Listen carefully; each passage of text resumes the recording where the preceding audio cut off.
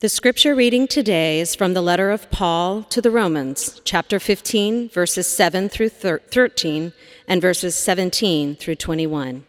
Hear the word of the Lord. Welcome one another, therefore, just as Christ has welcomed you, for the glory of God. For I tell you that Christ has become a servant of his ancient people on behalf of the truth of God, in order that he might confirm the promises given to the patriarchs, and in order that the Gentiles might glorify God for his mercy. As it is written, "Therefore I will confess you among the Gentiles and sing praises to your name." And again he says, "Rejoice, O Gentiles, with his people."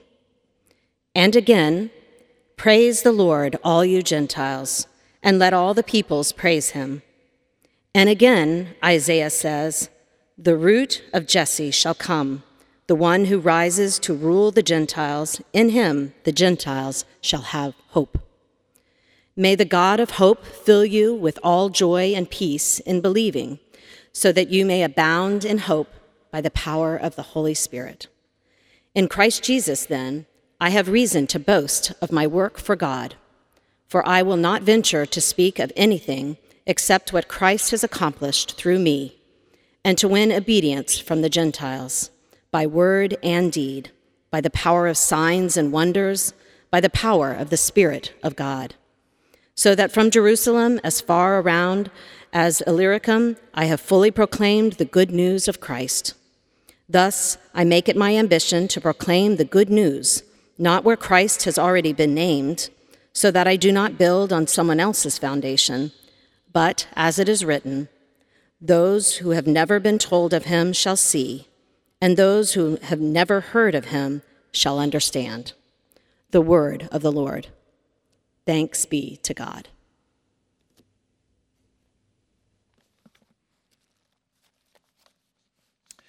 Let's bow before God in prayer. Let us pray.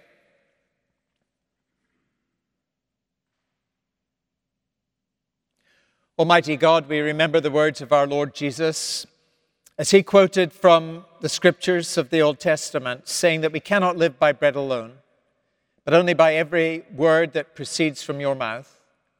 Grant us to know this truth, and grant us grateful hearts to believe that you long to speak to us, especially through Holy Scripture. So speak now, we pray, and grant us life in Jesus' name. Amen.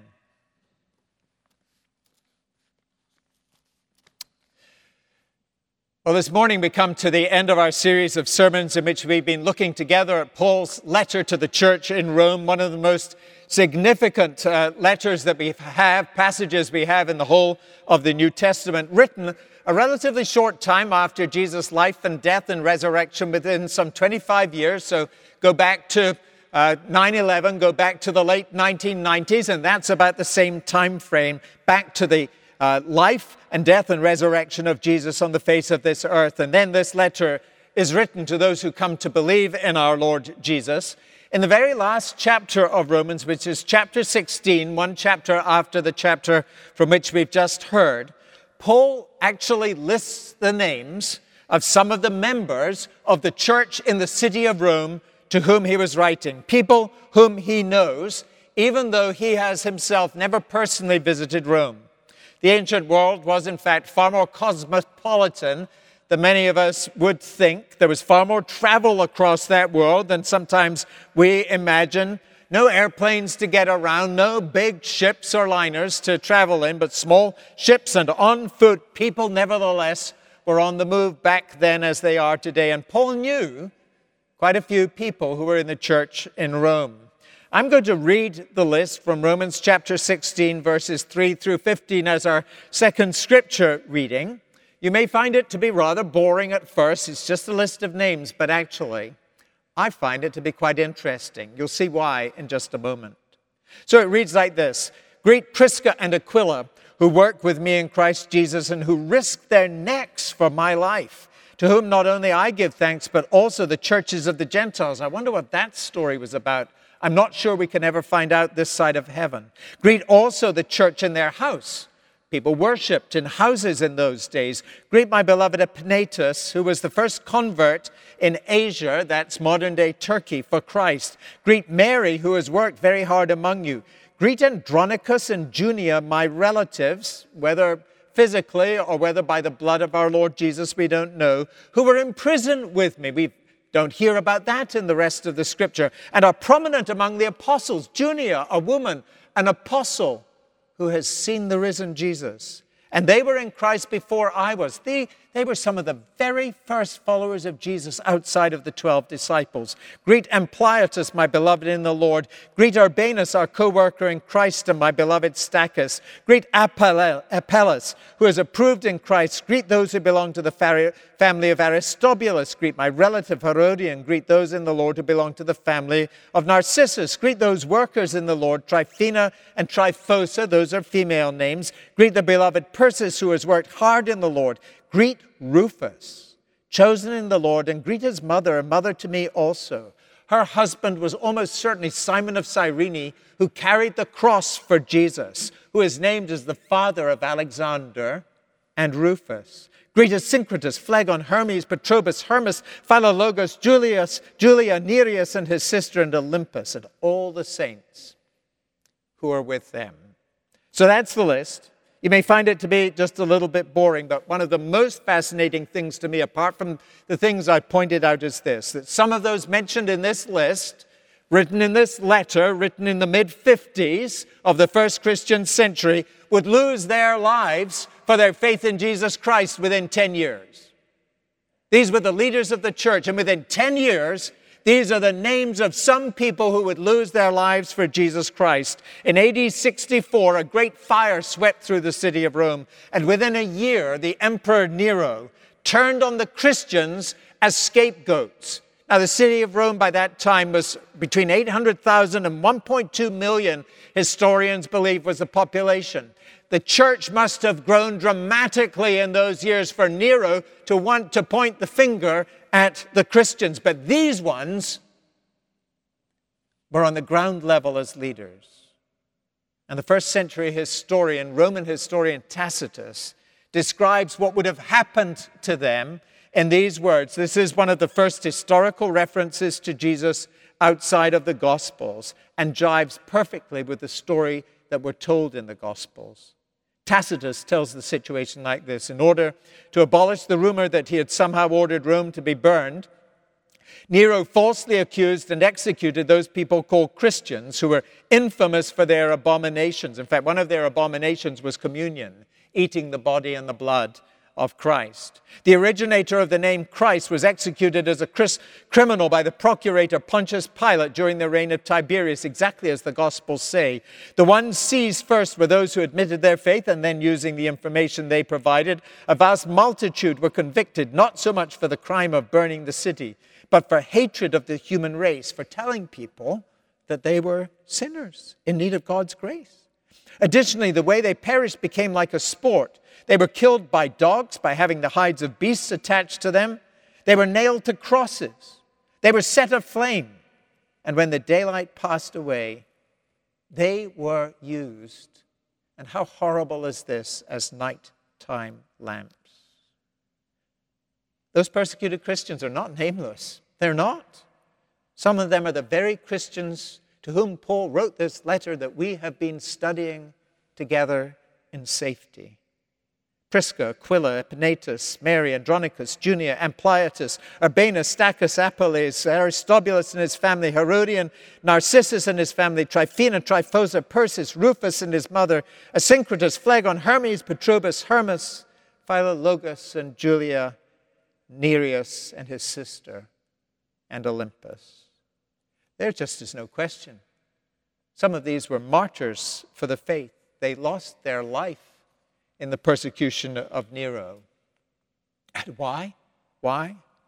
Well, because actually of what Paul taught them in this letter, and of what Paul would continue to teach them as some years later he himself would finally get to Rome as a prisoner under house arrest, but teach them about Jesus Christ. Their faith was no joke, no laughing matter, no passing fad, not merely a matter of choice, from a smorgasbord of religious options that we have today and they had back in Rome in those days, but a matter of truth, of absolute truth, not only worth basing their lives upon to give them help for the business of daily living, and the gospel is that. It really is that.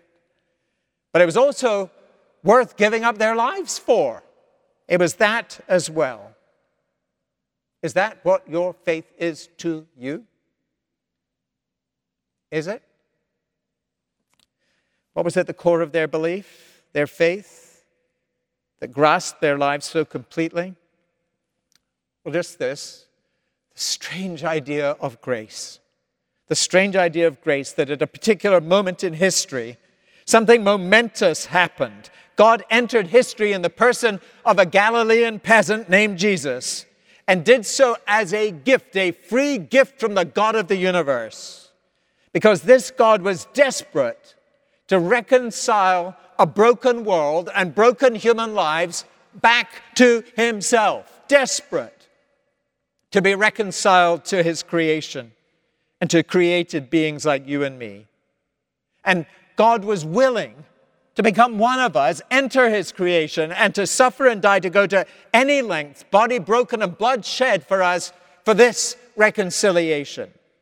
They were willing to die for that. And not only that, but just as important, and this leads us to our theme today, just as important, Paul and the Christians in Rome believed that this God was passionate not just about our vertical relationship with God, but our horizontal relationship with each other, that Jesus died to bring us together, to create on earth the first fruits of a human family in the church, in which people would find their lives reconciled to one another.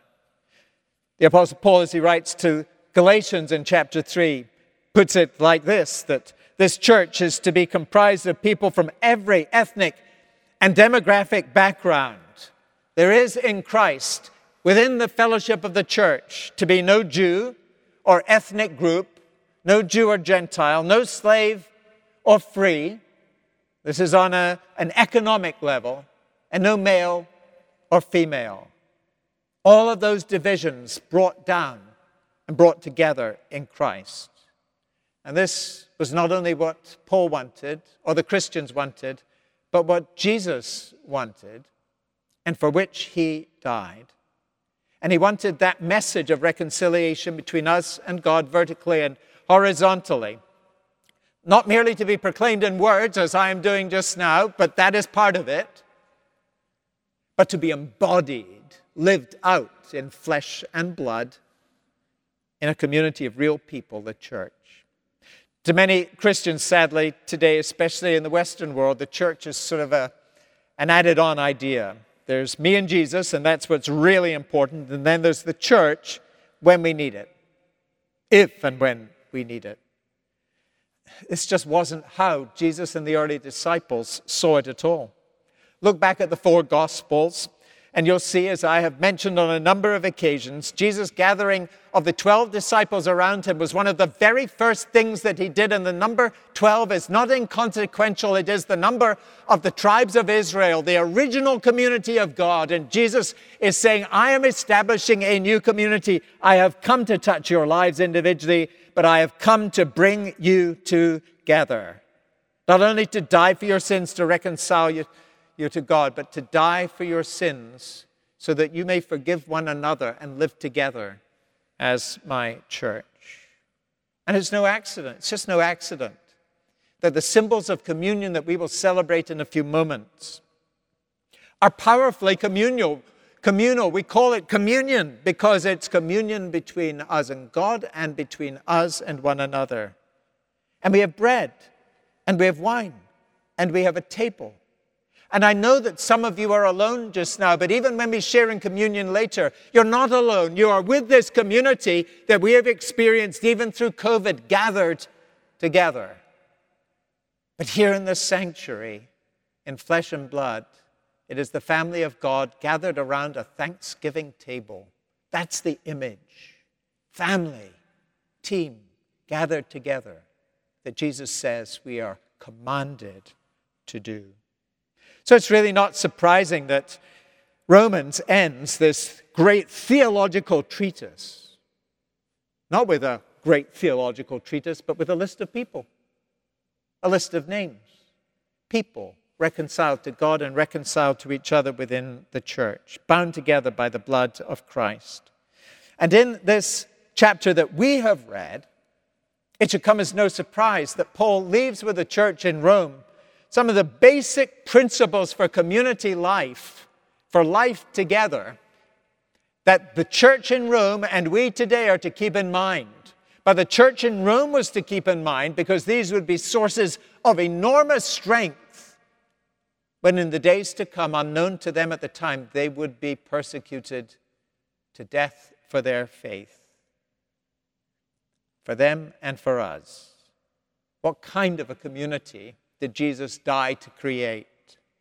What kind of a community did Jesus come to make? What kind of a community will see us, not only through good days, but through tough days, together?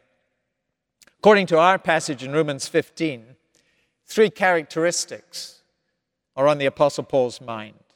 This is to be the church.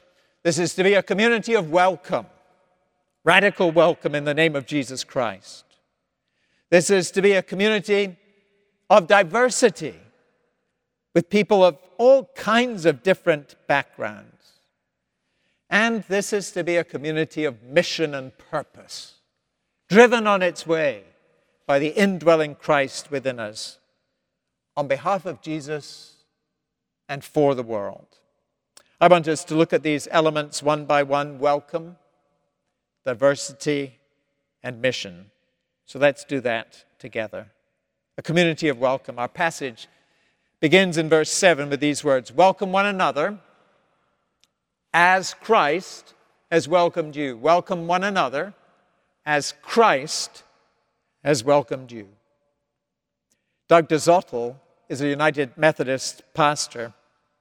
Tells the following story from his own experience as a child on the power and the importance of something so simple as welcome. He writes, "One of my earliest memories of Sunday school is of the warm welcome offered to me Sunday after Sunday by Bethy Pond. As a small boy, I was fearful of leaving my mother's side and going into a Sunday school room without her. Many children have that fear, and adults, by the way, have that fear too. But then Bethy became my greeter, my guide, and my friend. She would meet me in the southeast foyer of the big church building and take me by the hand and go into the Sunday school room with me.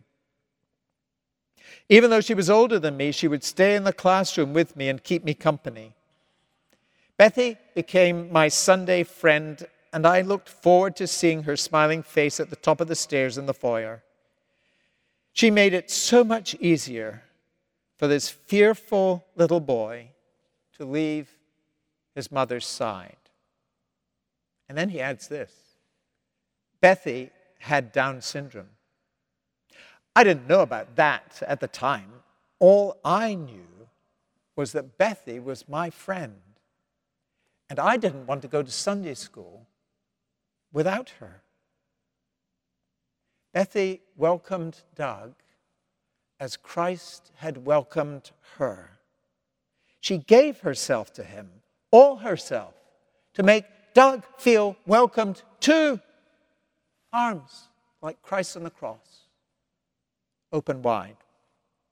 This is our job. Simple as that. It's not just for some, the official greeters. It's for all of us. And especially as we return together, it is for all of us. It's for all of us online, but especially when we come together, because I think when we come together, something's going to happen. We are going to be so excited to see the people we haven't seen in over a year. But God has been doing some wonderful things. Some of you have become a part of the church during this year. You have never worshiped here yet. And you may not know others yet. And when we come together, our arms are to be open wide, not just for long-lost friends, but for those who are about to be our friends. May God help us. May God help you to keep your eyes not only on those you know, but to welcome those you don't know. Keep Bethy in your heart and mind. Welcome one another as Christ has welcomed you, a community of welcome, but not just a community of welcome, but a community of diversity. Paul was Jewish, but the names in this list that I read for you, this fascinating list in Romans 16, are overwhelmingly Greek or Roman. They are what we would call Gentile, not like Paul, different from Paul. Yet these are the ones whom he mentions. In fact, I have to say, and I've said it a number of times in this series, I'm not too keen on this word Gentile because it hides from us the true meaning of the Greek word that the Apostle Paul used. His word is ethnos, from which we get our word ethnic or ethnicity. And Paul's embrace in our passage, it's not just of the Gentiles, whoever they are, but it's of people of every ethnicity, not just God's ancient people, but people of every ethnicity. The word ethnos appears in Romans about 30 times, and in our passage, 7 times. Listen again to these words. First of all, welcome one another, verse 7, just as Christ has welcomed you for the glory of God. And then number 2, diversity. For I tell you that Christ has become a servant of his ancient people, the Jews, on behalf of the truth of God, in order that he might confirm the promises given to the patriarchs, that's to Abraham, Isaac, and Jacob in the pages of Genesis, that all kinds, not of Gentiles, of ethnic peoples might glorify God for his mercy, as it is written in the Bible in Psalm 18, I will confess you among the ethnic peoples of the world and sing praise to your name. And again, in the book of Deuteronomy, rejoice, O ethnic people, with his people. I want one people, says God. And again in the Bible, in Psalm 117, praise the Lord, all you people of every ethnicity. Let all the peoples praise him. And again by the prophet Isaiah, Paul is saying this is God's passion throughout our Old Testament scripture, not just for his ancient people, but for all of us. He says in Isaiah, the root of Jesse, the Messiah, shall come, the one who rises to rule peoples of every ethnicity. In him, in Jesus, all the Gentiles, people of every ethnicity, shall have hope. This is the kind of diversity that Paul lived for, that Jesus longed for. This is the kind of diversity that the Christians in Rome became accustomed to and that strengthened them for life. They did not settle for a church divided by race or class, rich or poor, black or white, or whatever it may be. And we must pray for that in our church too. A welcome, as Christ has welcomed us. Such a welcome that our community becomes more diverse because people feel more welcomed into it. The kind of embrace that brings all people here because they say, wow, that's my home too. That kind of welcome. And then third, Paul says of the church that this community is to be a community of mission. To be like Paul himself, whose vision of serving Christ, to make Jesus known, didn't grow weaker as he grew older. It grows stronger day by day. A man on a mission. A community on a mission for Jesus Christ. This is how he describes his life at verse 17. In Christ Jesus, then, I have reason to boast of my work for God. For I will not venture to speak of anything except what Christ has accomplished through me. I'm not going to boast of my work for God. I'm going to boast of what Christ has done in and through me to win obedience from all these ethnic peoples by word and deed, by the power of signs and wonders, by the power of the Spirit of God. He is stunned at the work of God in and through his life. Then he says, from Jerusalem and as far round as Illyricum. I hope you can see in a minute or two on the screen a map. And on that map, you'll see a little red arrow that points to Illyricum on the top left-hand side. It's probably what we would call Montenegro today, part of the old Yugoslavia. So Paul is this man who's in his 50s. He's going to be 60 soon. And he has traveled over 10,000 miles for Christ, on foot or in rickety boats on the dangerous Mediterranean Sea. He's been imprisoned. He's been run out of town. He's been beaten and bruised and rejected by who knows how many people. Yet, he has this enormous vision for Jesus Christ. So that from Jerusalem and as far round as Illyricum, I have fully proclaimed the gospel of Christ. Thus I make it my ambition to proclaim the good news, not where Christ has already been named, so that I do not build on someone else's foundation, but as it is written, those who have never been told of him shall see, and those who have never heard of him shall understand. On a mission. Not boasting, but bursting with what Christ has done inside him. Not an obligation or a duty, but gratitude for the God who healed his relationship vertically and who sent him on a mission horizontally as well. One of the dilemmas of church life is that many people come to church, and perhaps you are among them, because of some need that you're facing, some trouble or hatred or injury or sin or despair or darkness or sadness, something in your life. And you're looking for a community in which you will find love and comfort and joy and peace and faith and hope and light. And I pray that our community would be like that. That kind of a welcome, that kind of not only a greeting but a practical welcome where we can help and aid. This is who we've been called to be. But here's the paradox. The paradox is this, that our healing so often will not come fully until we also recapture our sense of purpose and mission. Our healing will not come fully until we also recapture our sense of purpose and mission. We look to the inside and we care for each other on the inside. But God, at the very same time when we say, I am needy, says, but somebody else needs you too. And countless people have found their healing when they have given themselves to others in that kind of a way. Remember the prayer of St. Francis, Lord, make me an instrument of your peace. Where there is hatred, let me sow love. Where there is injury, pardon. But I'm injured. I need that. But Lord, use me to help others who need it too. Where there is doubt, faith. Where there is despair, hope. Where there is darkness, light. Where there is sadness, joy. O divine Master, grant that I may not so much seek to be consoled as to console. I need to be consoled, but use me as a channel of your grace on mission for you, for others. To be understood is to understand. I desperately want to be understood, but help me to understand others too. To be loved is to love. And why? And the prayer ends by explaining why. For it is in giving that we receive. There's divine paradox. It's in pardoning that we are pardoned. It's when we forgive others that we understand more fully God's forgiveness of us. And it's in dying that we are born again to eternal life. Unless a grain of wheat falls into the ground and dies, says Jesus, it remains alone and it bears no fruit.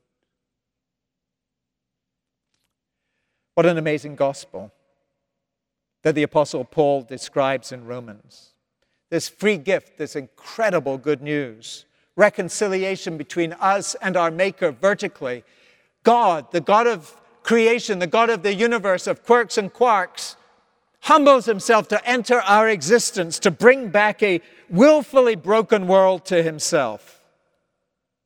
It's not what we do for God, it's what God has done for us that is at the core of our life and our faith. But not just that. That's the first half of Romans. The second half is about God's passion to reconcile us to one another and to have the church be the provisional demonstration of that on the face of the earth.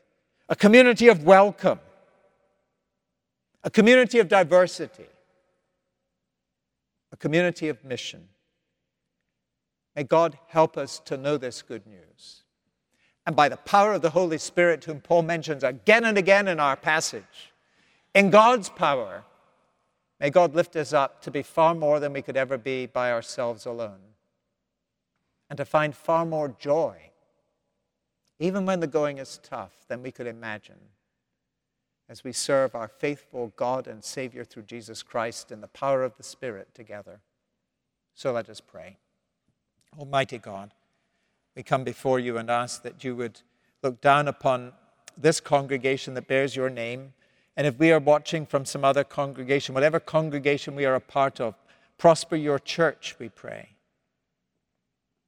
so that we would honor and glorify you through Jesus, in whose name we pray. Amen.